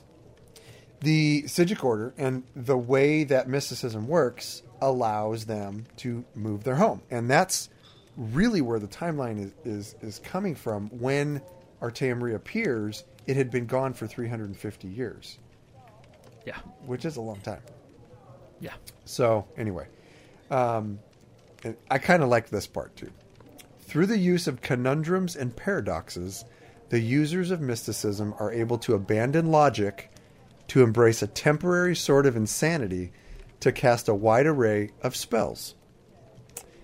They sound like parents of small children to me, because I think I've been in that state several Right? times. Yeah. Right. Oh my gosh. Embrace a temporary sort of insanity to cast a wide array of spells. Yep. That's Okay. hilarious. Wow. So incredibly true. It can probably resonate with half our listener base, I would imagine. Oh yeah. Oh my gosh. Yeah. So some of the spells that they can use. The first type is called the transportation spell. These spells make it possible to travel to remote locations not accessible by other means and allows the caster to return quickly to a previously marked location, such as a shrine. Might Sothasil have used this kind of spell to come from the mainland Tamriel to the Psijic island of Artaeum in order to commune with the Daedric princess? And we also see that with the ultimate undo, going back in time 4 seconds. Yeah, absolutely. And as a transportation spell, are we not utilizing some type of mysticism every time we port from one location to another? That's a valid point. It is a valid point. See, we're all mystics. Every one of us. We have it in us. Then there's detection. One of us. Then there's detection spells. These spells allow a caster to reveal the locations of life forms or objects of a magical nature. Okay. So, Inner Light in the Mages Guild skill line. Good point. Yes. Wow. Yes. So you can reveal the locations of life forms. It also gives you a giant magicka and what is it? Spell penetration or spell power buff? Yeah. Huge buff. So if you don't use Inner Light on your caster characters, use it. It's really good. Absorption spells enable the caster to transfer various types of energy, such as skills, health, or magicka, directly from the target to him or herself. Sounds like the siphoning line to me for the Nightblade. Yep. Right? Kind of cool. Yes, it is. Yeah. Reflection spells allows the caster to return a portion of incoming magical physical attacks back toward the target. Wow. I like that. I know there's lots of skills like that already, so I just wonder by making these parallels between the skills that we already have, are they using some form of mysticism? Makes you wonder. It makes you wonder. Dispels. This skill allows a caster to remove an existing magical effect from the target. Mm-hmm. Then there's telekinesis spells. Allow the user to move items without physically manipulating them. Mm-hmm. Another one, soul trapping. We all have that skill line. This skill allows the caster to store the soul of a creature within a gem and use it to create or recharge a magical artifact. So technically, you can say every single Tamrielic person playing the game operates in a form of mysticism with soul. Right. Or they at least know one or two mysticism spells, which I think is really cool for it being so misunderstood and kind of shunned. I thought that was kind of interesting. So, we already talked about Vanis Galarian. He is the founder of the Mages Guild. I know you probably run into him, especially if you do the Mages Guild stuff. He was a known follower of the Psijic Order. He was a member. During his time on Artaeum, he met and befriended a fellow student by the name of Mannimarco. Wouldn't you know? See, I'm talking about the hip bone connected to the leg bone. It's all this stuff is connected, and it's so freaking cool. So, Mannimarco, if you're not familiar with him, he is an antagonist in the main storyline. And things happen. You do things to him. Things happen. He doesn't like. Unless you're a terrible player, then he might do things to you. Anyway, Mannimarco is a big part of the main quest line in ESO, and I'm sure everybody listening to the cast knows who Mannimarco is. So, anyway, Vanis Galarian and Mannimarco were very close friends. They were chums. They did everything together. They were cash and jibs, right? Until one day, Vanis. Bad.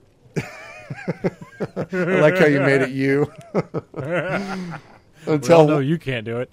Until one day, actually, even before that, they both had a great friendship, and they both became masters of mysticism. Very important. Years later, Vanis Galarian discovered that Mannimarco was using his mysticism skills to basically raise the dead. Now, this, according to Psijic practitioners and mysticism practitioners, was considered extremely profane. Like, we don't do that. You don't mess with the dead. That is a sacred thing. But Mannimarco, being a worm, was just decided to do that, and he was starting to manipulate it for his own reasons. And so what happened is, when Vanis found out, he was very conflicted, because here you have a close friend that's doing something that you don't want them to do. So Vanis decided to confront Mannimarco, and Mannimarco just told him, "Hey, we're friends, but pound sand, bro. I'm doing this." Right. So Mannimarco and the other Psijics who didn't really find that we don't see this as a problem, they all left the island. Mannimarco took a bunch of Psijics with him, and they never came back to Artaeum. And then later, Galarian also left the Psijic Order, and he went on to form the Mages Guild. So, kind of an interesting history of where the Psijics come from, what they're all about. We're going to be seeing a lot of stuff about mysticism, and then how it kind of lends to the greater Tamriel. I mean, the Mages Guild is a major part of this game. And now you kind of know that Vanis Galarian was part of them. And not only from that, but the main storyline of the game. I mean, one of the main villains in this game was a Psijic. Right. So now we're going to get to walk on the island where he came from. And that, to me, is huge. I'm super pumped for that. Yeah, absolutely. I think the Psijics is one of the main... It's absolutely one of the things I'm most excited about. And honestly, I hope it's more than just a quest line. I hope there's more of a reason to be there on Artaeum with them, because I want to truly invest myself, my character, as much as I can into this. Like this to me is the equivalent, the Magicka equivalent of the Dark Brotherhood, because the whole Dark Brotherhood, the whole draw of the Dark Brotherhood for so long, ever since when I first started with when I think they were mentioned in Morrowind, and then you saw them in Oblivion. You had that whole quest line. It was it was purely based off of mystery. You never fully, like, they always had this mysterious vibe about them with the Dark Brotherhood, and I see that so much with the Psijics. They're so mysterious.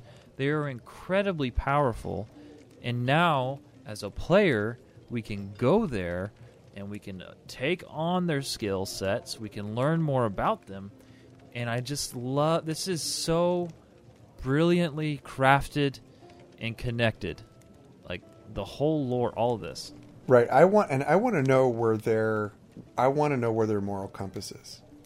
I want to know if Metamarco is a complete anomaly of the Psijic Order, and if they used this is going to sound so cheesy. I want to know if they use their power for good. Right. You know what I mean? And or I don't know what is good to them.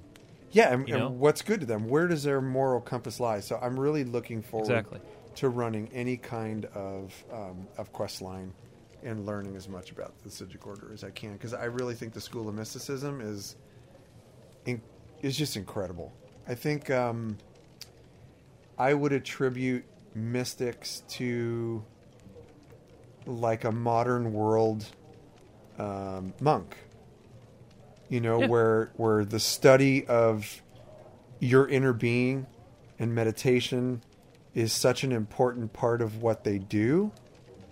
And I can see that in mysticism a little bit, because they just have to reach inside of them and really trick themselves, and then use meditation and stuff for recovery, and they're able to manipulate the physical world. I think that's amazing. So I'm really looking forward to that skill line. Absolutely. I agree wholeheartedly. And again, I there's so many things I look forward to about this expansion, but one of the main things is the Psijic Order. This is they have a lot that they could really do with this, because they could totally, I mean, just like the whole Dark Brotherhood craze, even if you're not into it, the fact of how much of an impact the Dark Brotherhood as a faction, as a guild, have made on the Elder Scrolls franchise, dude, they could really flesh this out and make it into something grand that lasts for games to come. We know we have Elder Scrolls, the next Elder Scrolls, possibly in development right now.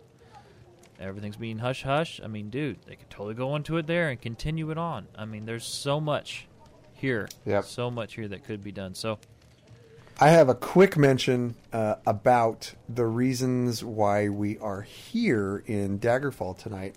But I'm going to kind of allude a little bit to an article that we wrote about griffins in Tamriel. There seemed to be a lot of chatter about where the griffins come from. Like, they came out of the blue.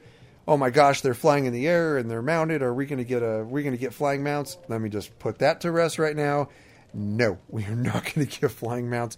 Do I know for sure? No, but I'm pretty darn sure we're not going to be getting flying mounts in ESO. And don't I think ever do it. I think a lot of people are pretty thankful for that. But anyway, I wrote an article about the history of griffins in Tamriel, just period. Like, where do they come from?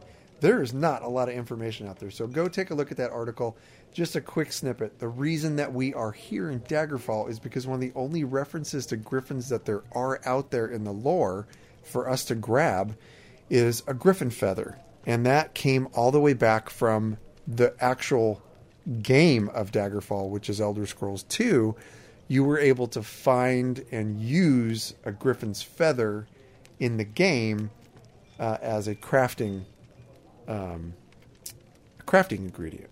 So I thought we'd throw it in there. I know we've been to the Rosy Lion before, but we came back because kind of wanted to do the old Griffin Daggerfall feather thing. So anyway, go read the article. It's short. Just a little snippet about griffins in Tamriel ? I love that Griffin's been a part of the Elder Scroll franchise that long, and it probably went under the radar for that long. Yeah, it's high for fantasy. A lot of people, you know what I mean? Yep. So, anyway, well, this was episode 6 of the Lore Seekers podcast. Thank you all so much for hanging out with us, tuning in. We greatly appreciate it. This was a long one. We knew it would be.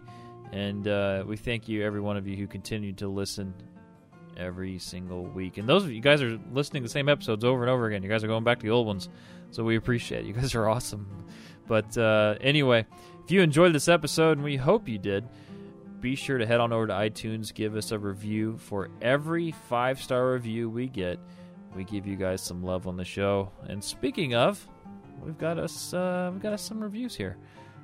First one coming from Livy. Says, quote, "I personally know these guys and they are the best. Aw. I hope they come out with a new expanded version of the podcast for different games. Their editing skills are great." Wow. That's nice. Thank you very much. And Braxwell says, "The timing of this podcast was perfect for me. I've been playing ESO on and off since beta, but only recently got my first level 50. Congrats, man. I know enough about the game and lore for the discussion to make sense, but not so much that I've got nothing left to learn. Cash and Jib's a relatable host, and I enjoy spending time with them during my daily commute. Thanks for the time you put in the show. It's awesome. It's a welcome distraction from the daily IRL grind." You're welcome, man.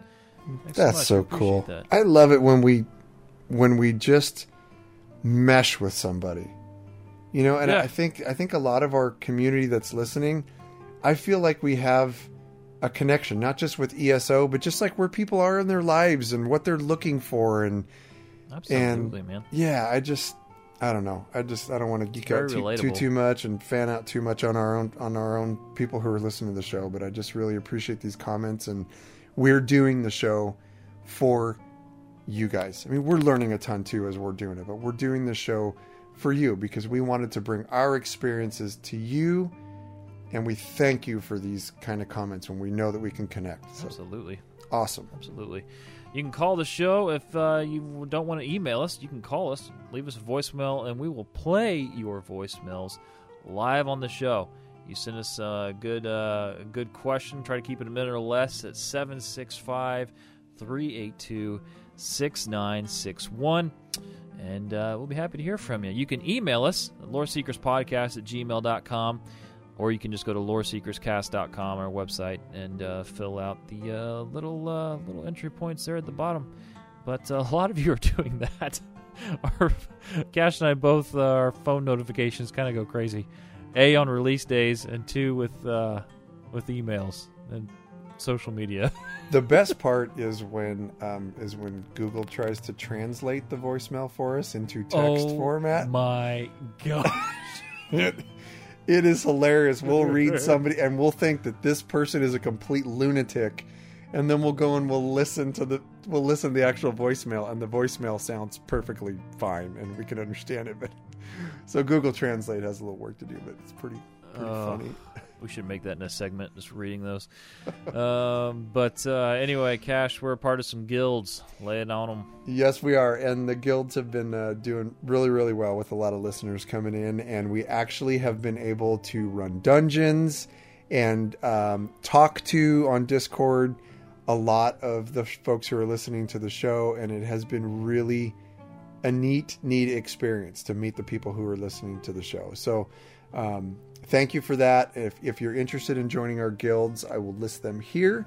We are with Mog Nation, which is a multi-gaming community for adults and working professionals. We're very mature and drama controlled. The guild for that is called Meridia's Order of Guards. That's MOG for Mog. Go figure. We are a North American PC guild. We are 18 and older. You can apply for membership at mog-nation.com. We are also part of the Divine Conclave. They're an RP guild. Outstanding way to start your RP experience. They are at socan.engine.com. And we are also with a trade guild, and I think they've opened up some spots. I don't know if they filled up yet or not by the time we release the show. But we're with Sneaky BO. You can find them at sneakybo.shivtr.com is their website there. So really, really good trade guild. Lots and lots of events that they have going on every week, and just an overall fun place to be. Get on it, man. Get on it. We like meeting our listeners. A lot of you are joining up. Yeah, it's a lot of fun to chit chat with you guys. Thank you so much to Spin and Pip from the Mog Nation community for helping us with the news, getting everything put together. And you can follow myself on Twitter at JibsIRL, Cash at MogCash with a K, and most importantly, the show at Lore Seekers Cast. You guys are awesome. Thank you so much for hanging out with us again. And just every week, we're growing, man. This is nuts. This whole experience, this is nuts. But anyway, you guys stay safe. You have a great week in gaming. And we'll see you next Friday at the tavern. Stay classy, Tamriel. Dilly dilly. Dilly dilly.